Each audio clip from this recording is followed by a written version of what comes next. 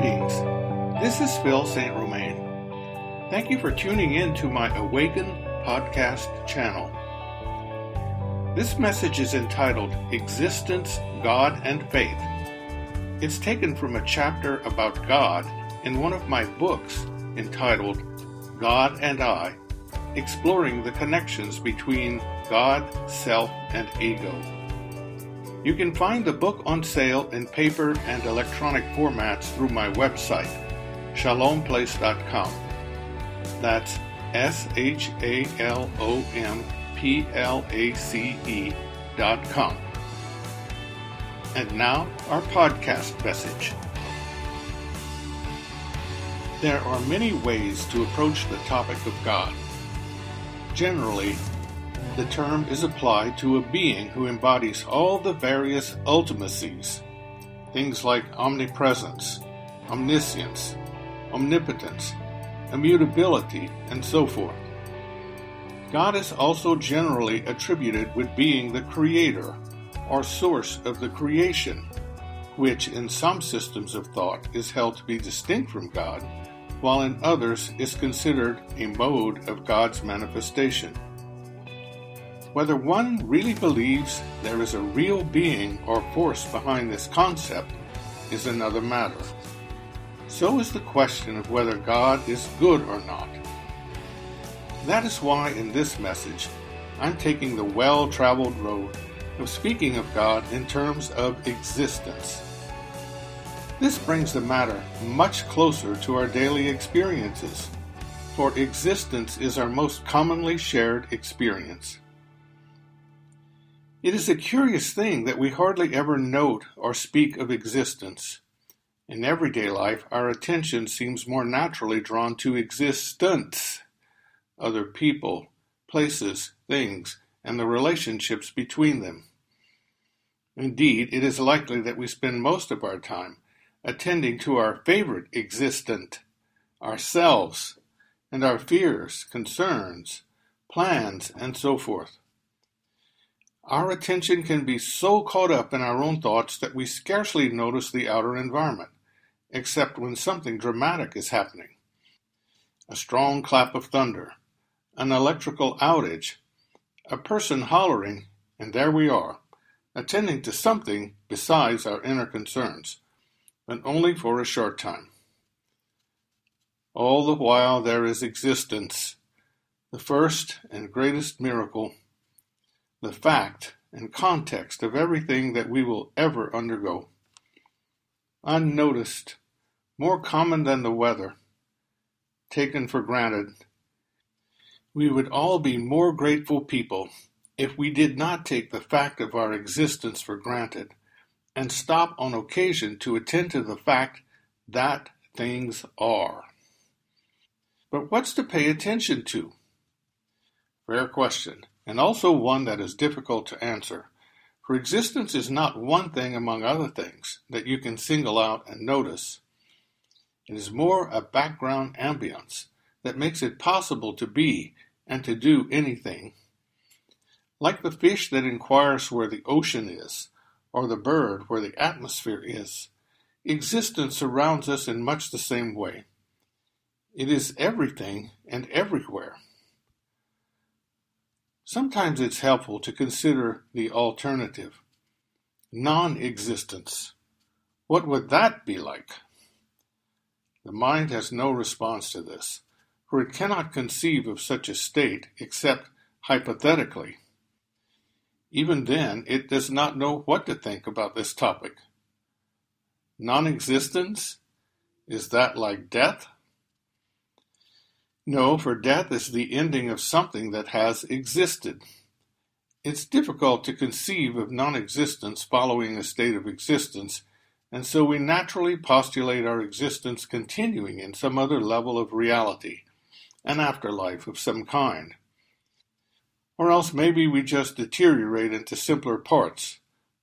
Dust. But dust is something, even though we're left to wonder what happened to the consciousness that it was once connected with. Non-existence makes no sense to us, for we are existents, who are imbued with existence at all levels of our being, with minds that are ordered to understand things that actually are. Non-existence is a possibility, however. Existence is not a necessity. Existence stands in relation to non-existence as light to darkness. Darkness is not something, but the absence of light. Light is something. Darkness is nothing. Same for existence and non-existence. It would be possible to have only darkness. Light is not a necessity. Existence is. That's about all you can say about it without beginning to move into philosophical and theological reflection. But this is saying a lot. It is affirming the thatness or isness of reality, as distinguished from its whatness or who-ness. It is even to say simply that there is reality. Between existence and non-existence there can be no intermediate state. As such would exist. No missing links here. Existence upholds and maintains itself over and against the possibility of non-existence in a manner that we do not understand. There is much mystery about this, and that's a good thing. It helps to keep us humble and grateful. Existence does not lend itself to scientific inquiry because it does not present empirical data about itself per se. Dissect any creature as carefully as you can, and you will never find existence apart from the things being dissected. We do not know what pure existence is in isolation from its existence, but we can wonder and think about this topic anyway, and we like to do so. We can inquire into what it means simply to be, or even what isness is. The mind longs for some symbol or form to give expression to this, but it's impossible to do so. Something that is, while also remaining unmanifest, is difficult to imagine, but not impossible to conceive. Imagination is not conception. The most we can do is to conceptually affirm that pure existence, if there be such, would simply be. Theology in the Judeo-Christian tradition takes a leap here by identifying pure existence with God. When Moses asked the voice in the burning bush its name, the response was given as Yahweh, meaning, I am that I am. See the 3rd chapter of the book of Exodus. What is being affirmed by Moses and those who followed is that existence itself has come forward and addressed one of its creatures to reveal something about itself, namely that it is a who, an I who is. As St. Thomas Aquinas noted many centuries later, the name Yahweh corresponds very closely with the philosophical notion of existence itself. Existence simply is, and God is the one who is. In both cases, is means the same thing, unrestricted being. We reflected earlier on non-existence and existence, noting that existence sustains itself in a manner that we do not understand. Here we will note the understanding of God as self-sustaining being. As the old catechism booklets put it, God always is, was, and shall be. We don't understand how that works. Everything we know has had antecedents. The question, who created God, is one that cannot be answered, just as one cannot answer the question, who or what made existence. Such a maker would have to exist, hence pushing the question back another level ad infinitum. I've been in discussions where people hostile to religion have asked such questions, smirking when the responses given were inadequate. I only wish now that I had stepped up to ask what existed before existence, so they would understand what an oxymoron such an inquiry really is. And so we've made a kind of a connection from pure existence to God, at least the concepts, even though we could have spent more time reflecting on the various properties of existence, its omnipresence, for example, or indescribable qualities. The perceptive and intellectual power of the human mind can take us only so far, however. If there really is such a being as God at the heart of existence, then it, he, she, them, whatever, must come forward to address us in a manner that our consciousness can comprehend. This is not so very different as with our human relationships. Granted, we can notice others walking around, talking, working, playing, and so forth, and we can learn something about them by observing their actions. But let's suppose an individual you're studying kept a private diary, and you got hold of it. Would you not then have access to a dimension of the other's life that you might have never come to know by studying them from a more external perspective? Indeed, you would now have information about their inner thoughts, feelings, desires, and so forth. You would know more of their inner self. If, in addition, this person voluntarily shared some of those private matters with you, and you shared something of your own inner life in return, a different kind of relationship would be formed, one that is intersubjective or interpersonal. We all most likely experience this type of relationship to some degree with at least a few people in our lives, and we know how important this kind of intimacy is. Without it, our relationships are shallow or functional at best. When we do experience interpersonal intimacy, we feel a sense of belonging, even love. We become part of a community, even if this includes only two. We also become known by the other and somewhat vulnerable to them in their knowing things about us that we would not want the whole world to find out. Interpersonal relationships entail risk, trust, and faith in the integrity of the other. As humans, we need relationships as surely as we need the other basics of life: food, water, shelter, and so forth. Our closest mammalian relatives, the higher primates, are profoundly social animals, as archaeology has revealed our human ancestors to be as well. We come from, and even through, one another, are born into a family of at least two others, with other circles of relatives, friends, and teachers influencing our development.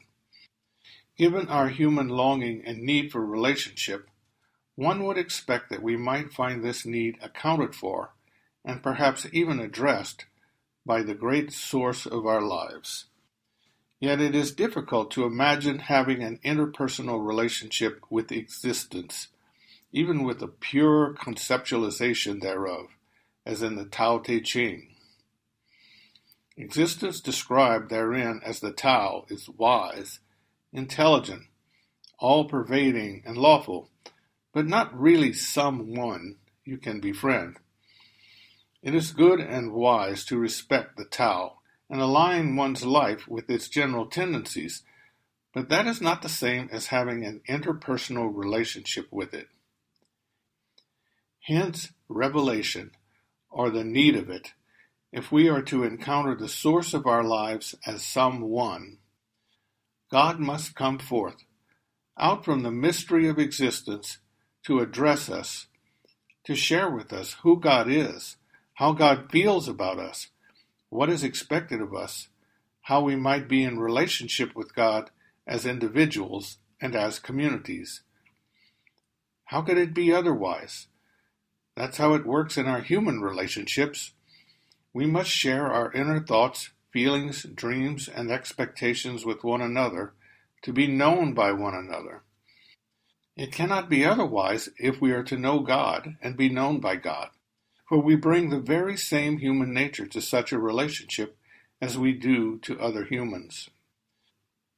It is here that Western religions declare that God has indeed taken the initiative to invite relationship with us. From the call of Abraham to the encounter with Moses in the burning bush, through the prophets and other agents, Jews, Christians, and Muslims declare that God has opened for us the possibility of relationship with the divine itself. Christians take matters even further, holding that God has become incarnate as the man, Jesus of Nazareth, who demonstrates in human terms God's love and forgiveness for us. God also reveals and shares the Holy Spirit, the intimate love that is intrinsic to God's own nature. Obviously, science has nothing to say about any of this. Neither does philosophy. Revelation cannot be proven or disproven by science or philosophy. One must carefully evaluate the evidence, but even here one can only go so far. There are reasons to believe in a personal God and reasons not to. Also, as with any other relationship, there are risks involved. Suppose one opens oneself to the possibility that God can actually be encountered and seeks to meet God, but nothing happens. Then what? Suppose something does happen, however. Even more questions. Fortunately, many men and women through the centuries have taken this leap of faith, and we can learn from their wisdom and experiences through the religions they belong to. Communities have formed to provide assistance as well. There we find relationship with other kindred spirits who have also opened themselves to God, and we can journey with them as fellow children of God. It would be odd, indeed, if the God who created us to seek relationship with one another did not also encourage this as part of the life of faith. A few questions for you to reflect on. Number 1, what is your conception of God? How did you come to this understanding? Number 2, how do you experience God in your life? What helps you to connect with God? Number 3, God and revelation. How could we know if God had revealed God's self in a religious tradition? What kind of evidence do you look for? Would be meaningful to you?